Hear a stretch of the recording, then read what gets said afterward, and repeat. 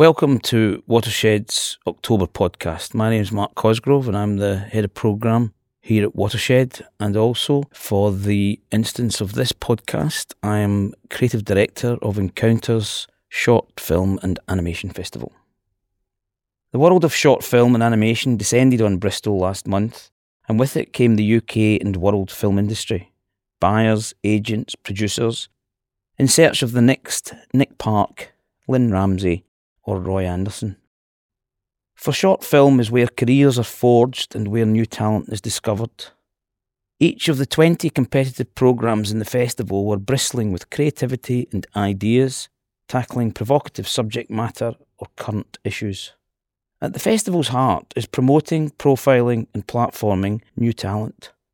This year I picked 10 films and filmmakers for future encounters. 10 distinctive voices from the festival programmes, which to me offer new cinematic visions. They range from young recent British animation graduates Rosanna Won and Jessica Knights, to Swedish director Isabella Eklof and Icelandic duo Helge Johansson and Aldor Ragnar Haldarsson. Remember, you heard about these new talents here first.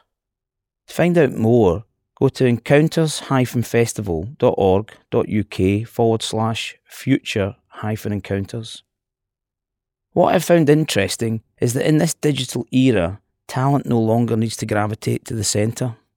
Long gone are the days when pounding the streets of London's Soho was part of a filmmaker's apprenticeship to get a foot in the film industry door. Indeed, my own experience of being a graduate in film in the mid-1980s was such a story. I had a head full of Roland Barthes and an arm full of Super 8 films, expecting the doors of Wardour Street to sweep open. I quickly realised that in the industry in those days, a driving licence was more important than a discussion on the semiotics of Citizen Kane. The apprenticeship started on the ground.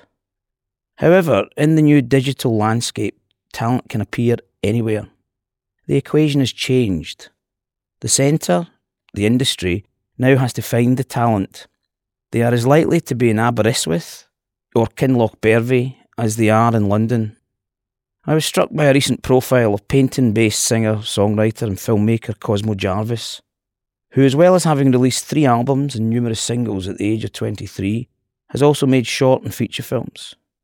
For me, he exemplifies the new phenomenon of talent coming from outside of the centre and establishing their creative profile without taking that traditional London apprenticeship. To that end, we launched Filmworks at this year's Encounters Festival. Filmworks is a networked regional talent development initiative with partners in Sheffield and Nottingham and funding from Creative England. This groundbreaking initiative in talent development, with live transmissions of talks and events across the partner venues, whilst working with locally based film producers to train and mentor.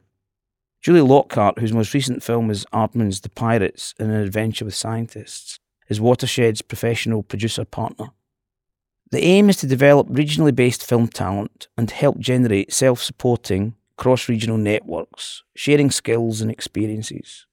And critically, fostering a creative local environment where talent can grow without feeling that old need to move to London.